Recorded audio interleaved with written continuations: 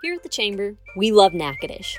Meat pies, steel magnolias, Christmas lights, they're all signature to our historic town.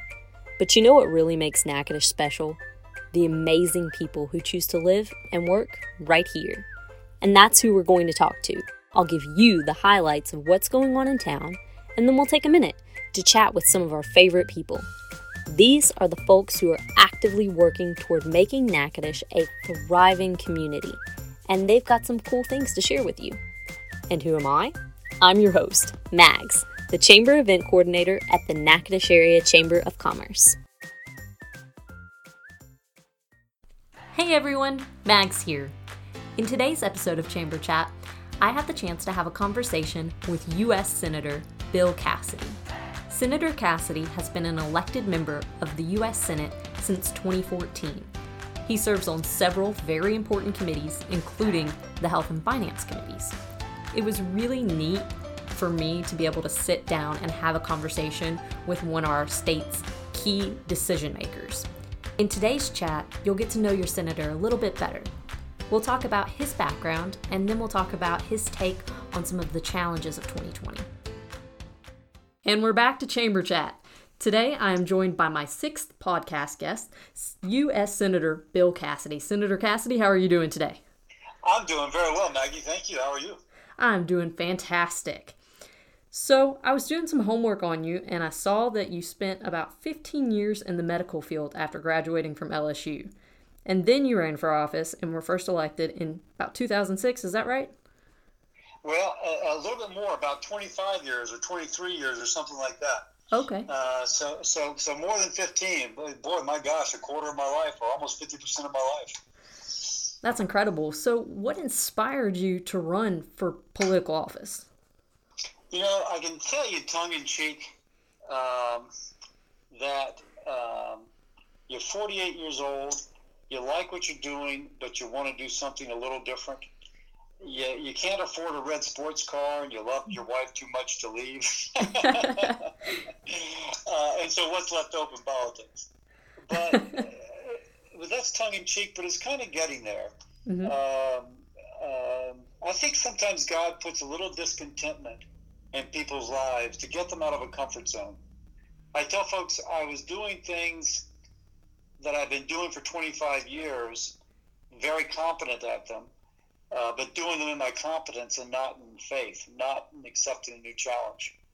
And to go into politics is boy, what a leap. Yeah. On the one hand, it's exactly the same. You're trying to serve other people. You're trying to diagnose problems and find solutions. On the other hand, it is just a different kind of setting in which you operate. And it's a whole different type of faith required. Now, I'm in my weakness having to have faith as to how to go forward. So it's been extremely good. It's been good for my family. It's been good for my spiritual life. But it's also been good just as a challenge I get to wake up every morning and think about something different in a creative way, and that's been very positive. And you've been a U.S. Senator for about 6 years, is that right? Yes. So in that time, what is your proudest accomplishment? Well, I could list some. I'll just start. Mm-hmm. One thing, when I was in my first year, or second year, we passed the Mental Health Bill of 2016. And one of my colleagues called it the most significant reform to the mental health laws in 30 years. And a fellow freshman, a Democrat from Connecticut, and I teamed up. No one thought we could do it, but we passed it. Now, everybody listening to this podcast has a family member or friend with serious mental illness. And we know, because that includes me, mm-hmm. that the person's life can go in one of two directions. Their illness can be addressed, and they return to productive life, and mental illness becomes a distant memory, but not a life-determining event. There's another path in which it's not addressed, and mental illness feeds into more mental illness, into more, and families break up, and kids have their lives disrupted, and sometimes that life is lost at an earlier stage, but only after creating a lot of hardship and broken hearts for a lot of people. We want it to be the former. We want it that life is put back together going forward and mental illness is a distant history.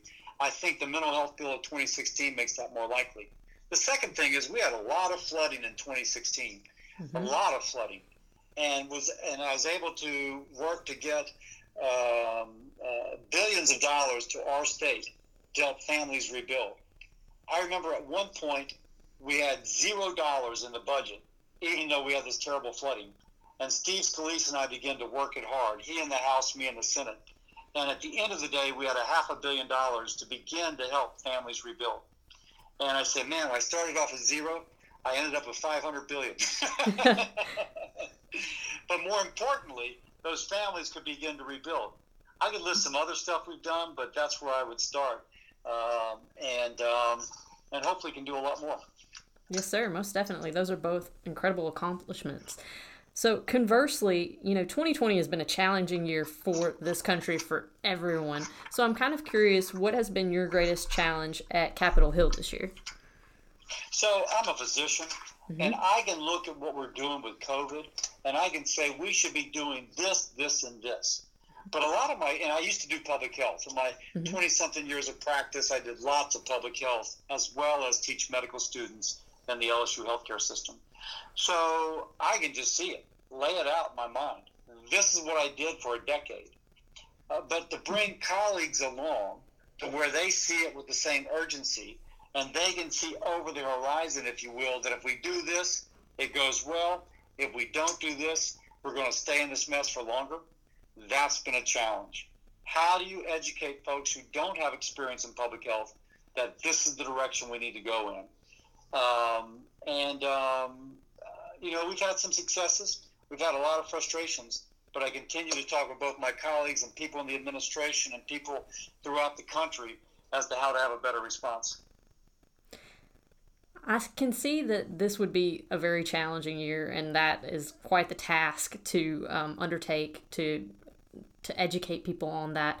And you have so much reward and challenge in this job, I think, all the time, right? So it's for someone who is looking to run for office, who's maybe young and has a passion for wanting to make a difference and make a change, what advice would you give to that person? Live a life before you go into office. My wife is a retired breast cancer surgeon, and I obviously taught medical students and did public health and worked in the charity hospital system. And so when I ran for office, people could look at my wife's life and my life and say, here's a couple who've really tried to help other people. And by the way, they seem to enjoy doing it. And that gave us a lot of credibility.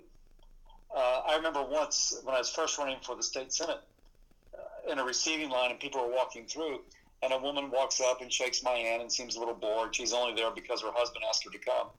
And then she goes to the next person who's my wife and shakes my wife's hand. She goes, "Oh, you're Laura Cassidy. You're my doctor.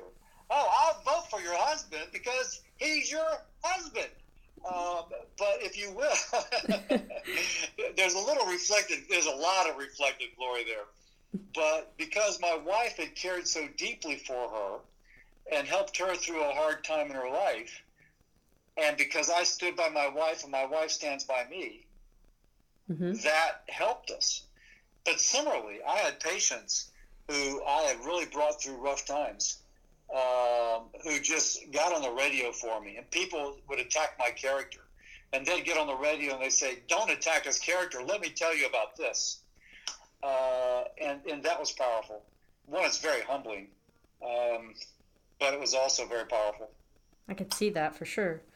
So the other thing that I really wanted to talk to you about today that we haven't touched on yet, what are some of the key issues that business owners, I'm thinking those in Natchitoches, but those all over the state, should pay attention to that the Senate is addressing this year?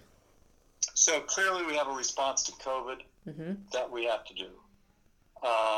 And so that involves both the payroll protection plan, which a lot of folks have participated in, some lending facilities for employers who have more than 500 employees. Those rules and opportunities are just coming out.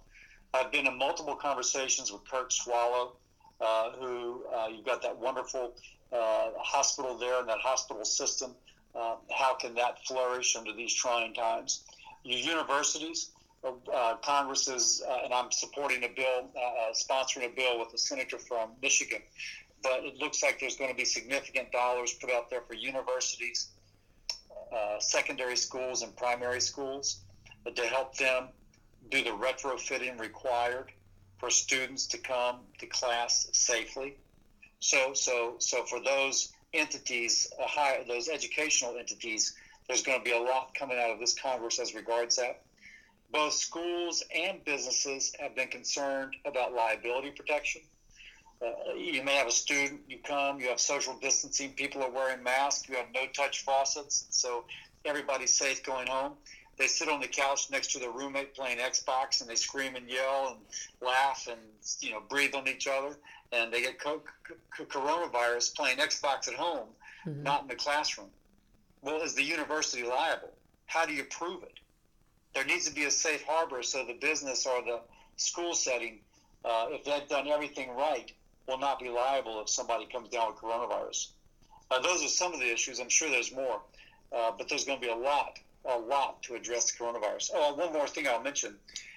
There's concern that the CARES Act 3.0 gave such generous unemployment benefits that a lot of people chose not to work because they made more money on unemployment than they did working. About 80% of the people, I'm told, who received unemployment received more than they would have at work. So businesses have been starving for labor.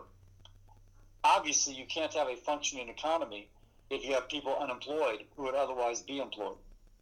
So there's also going to be some adjustment to that unemployment payment, I think, that it will be more kind of based upon what somebody's earning as opposed to paying folks to stay home.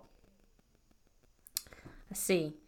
Well, that about wraps us up for the day. Is there anything else that we didn't touch on that you'd like to talk about, Senator? I'll mention one more thing. Obviously, there is a lot of concern right now about social justice. There's a lot of concern about does every American get a fair shake? I do think that everybody, regardless of party, needs to kind of evaluate, are we doing all we can to make sure that all Americans have access to the American dream and that all Americans are treated fairly? I also think, by the way, that for those who wish to kind of cancel a history, whatever that history is, because they just don't like our history, they need to be resisted. I saw that a statue of Frederick Douglass, who was the man born into slavery, who escaped to freedom, who became an advocate for abolition before the Civil War and during, and then a kind of guide for African Americans to merge into civil rights after the Civil War, his statue was pulled down. Now, we can think of other statues pulled down, George Washington and Ulysses Grant. All of that is terrible. So we have to walk this tension. No, it's not a tension. We have to walk this fine, bright line to make sure that every American is treated fairly and has opportunity. And we celebrate our history and do not allow people to cancel it just because they don't understand it or because they don't like it or because maybe they even hate our country. And I do think that's a challenge for us all, because ultimately, to echo President Lincoln, who quoted Jesus on the Sermon on the Mount, I believe, united we stand, divided we fall. And we need to be united going forward. And if we're united, we'll look back upon 2020 as a time of life which was challenging, but which helped create an America which was better for all. And that should be our goal. Thank you for sharing that with us, Senator. And the last question that I always ask all of my podcast guests, what do you love most about Natchitoches? You know, I have been talking about Natchitoches over and over. And I'm going to tell you what I like the most is something I've not been to. Your Christmas festival. Oh.